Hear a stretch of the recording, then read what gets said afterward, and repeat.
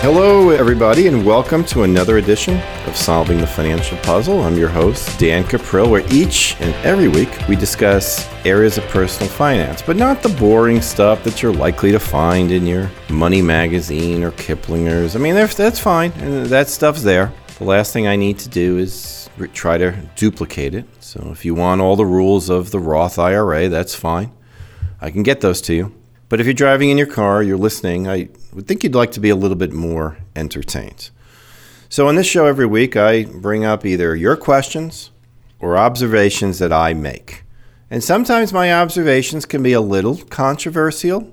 Sometimes they will even anger people. Well, if I don't anger somebody part of the time, I don't feel like I'm pushing the envelope. All right, there's no room here for plain vanilla. Just understand where my heart is. It's in a good place. It's about taking care of you. So today we're going to discuss a topic which I may have discussed in the past, but I'm going to take a slightly different perspective. The topic is what I like to call deadbeat kids. Now, I am a baby boomer. I was born at the very tail end of what is called the baby boomer era, which is 1946 to 1964. I was born in 1963. My parents grew up both very poor. In fact, my dad, incredibly poor, came here from Puerto Rico. I was going to say immigrated, but you don't immigrate from Puerto Rico because Puerto Rico is part of the U.S. He lived in a small urban apartment in New York City with his mom and three sisters, so single mom. And I believe the way he tells the story, they actually had to share a bathroom. So needless to say, he had it rough. And to his credit, had a very, very successful career and has done quite well. He's almost 80 years old now. I just saw him recently. And I think he just embodies, what you can do in America. Mom, similar type background. Her mother immigrated here from Ireland. Very working class family. They had very little. And with children, it was all about then getting the kids to become self-reliant. Largely so that the kids could get jobs and help out the family. That was the motivation then, to make children self-reliant. Now today, we seem to have gotten away from that, and our government even helps us. So like right now, you can stay on your parents' health insurance until you're 26 years old. In the 1940s, there were 21-year-olds leading entire battalions across France. And here we're concerned that Johnny or Mary won't be able to afford their own health insurance. Now, look, I'm not trying to be insensitive. I guess I am being insensitive. But I do have a personal bias towards self-reliance. And I have said this time and time again, that, the greatest gift you can leave your children and yourself is your own level of self-reliance. And very often I see people in their retirement years still kind of playing that role of parent to where it can hurt them financially. There is a strong desire to continue to give their adult children in their 30s and 40s, an excessive amount of money to support them. Now, sometimes it might be for an expensive wedding. Other times it might be for a business. Other times it might be to buy a house, whatever the case might be. Now, look, I get it. All right, I am a parent myself. I have one child, and nobody has ever accused me of not spoiling him. All right, I get it.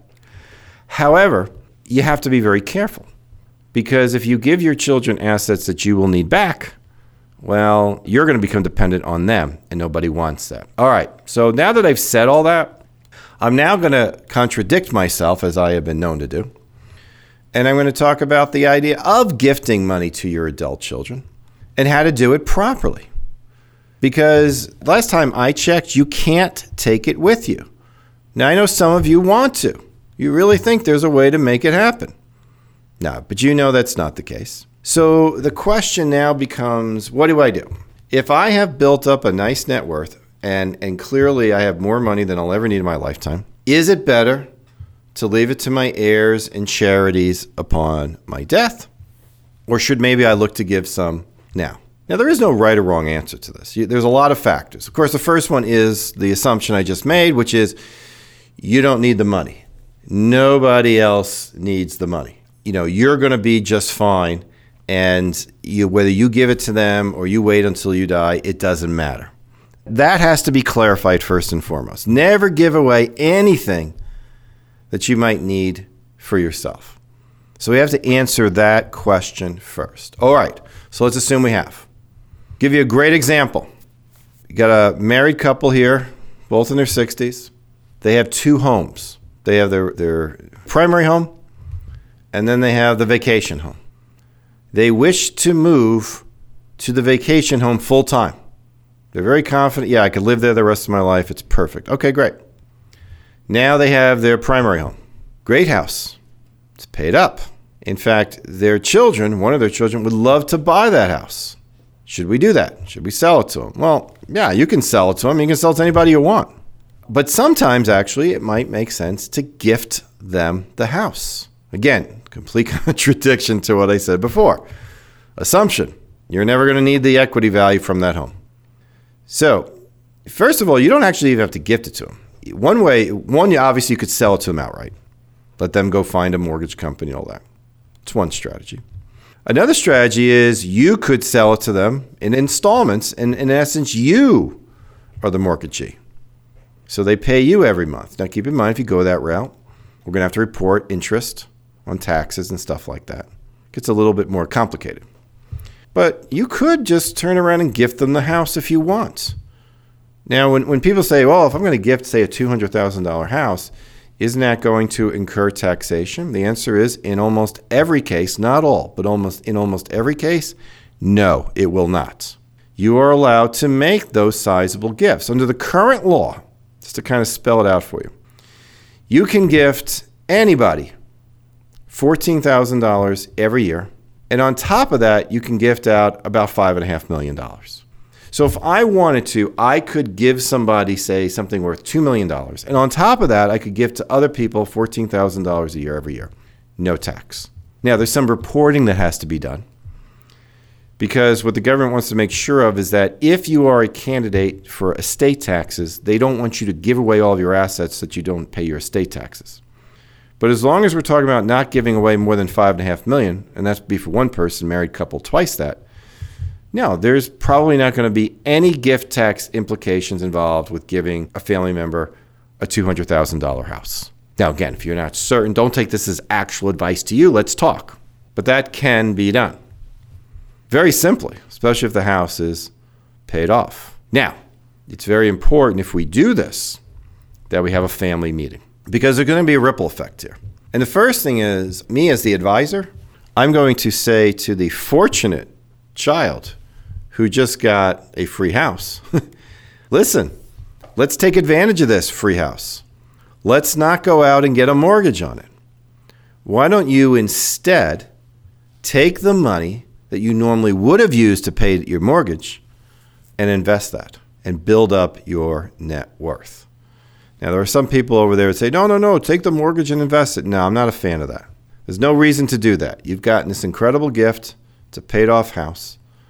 That automatically puts you probably in the top 1 or 2% of all Americans in terms of net worth when you have a paid-off house. I mean, that's such a fabulous thing to have. But let's keep setting aside the money that we would have put towards the mortgage and all the interest that you would have to pay. And let's instead build up our net worth. Don't fall to the trap of saying, I got to get a mortgage so I get a tax deduction. What good's a tax deduction if you end up paying 2-3 times the value of your house in total interest cost over the life of the loan? It makes no sense. Don't do that. Now, gifting the house is very easy. Yeah, some paperwork. Nothing too bad. Disclosure. But at the end of the day, it's going to be re-registered.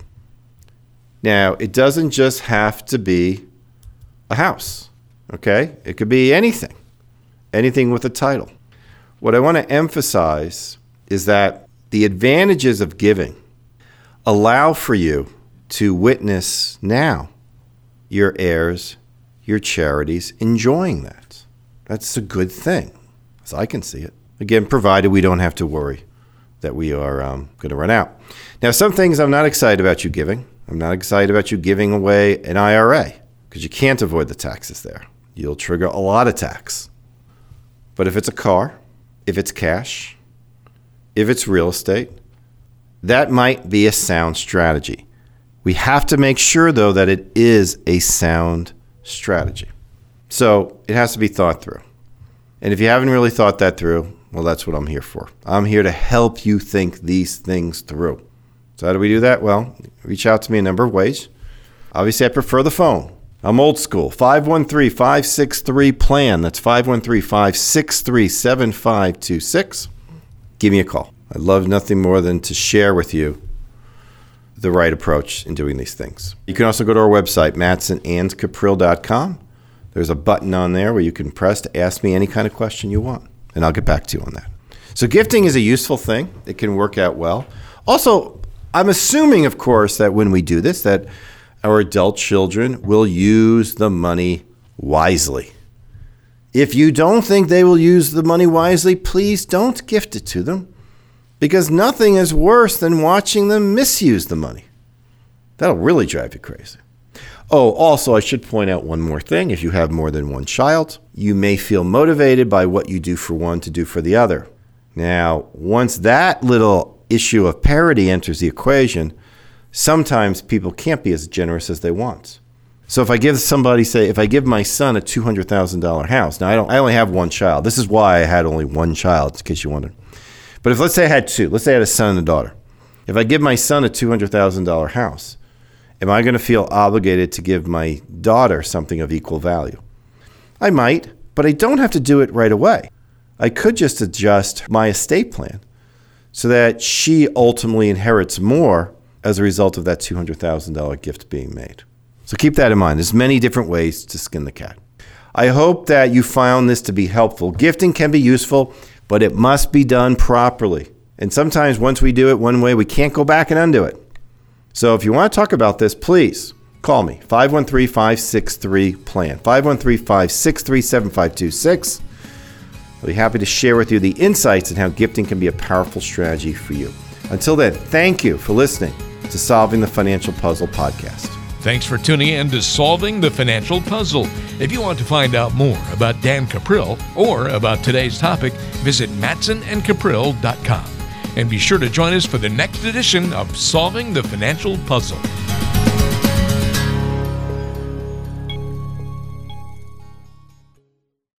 Information provided on today's show is provided for information purposes only and does not constitute investment, tax, or legal advice.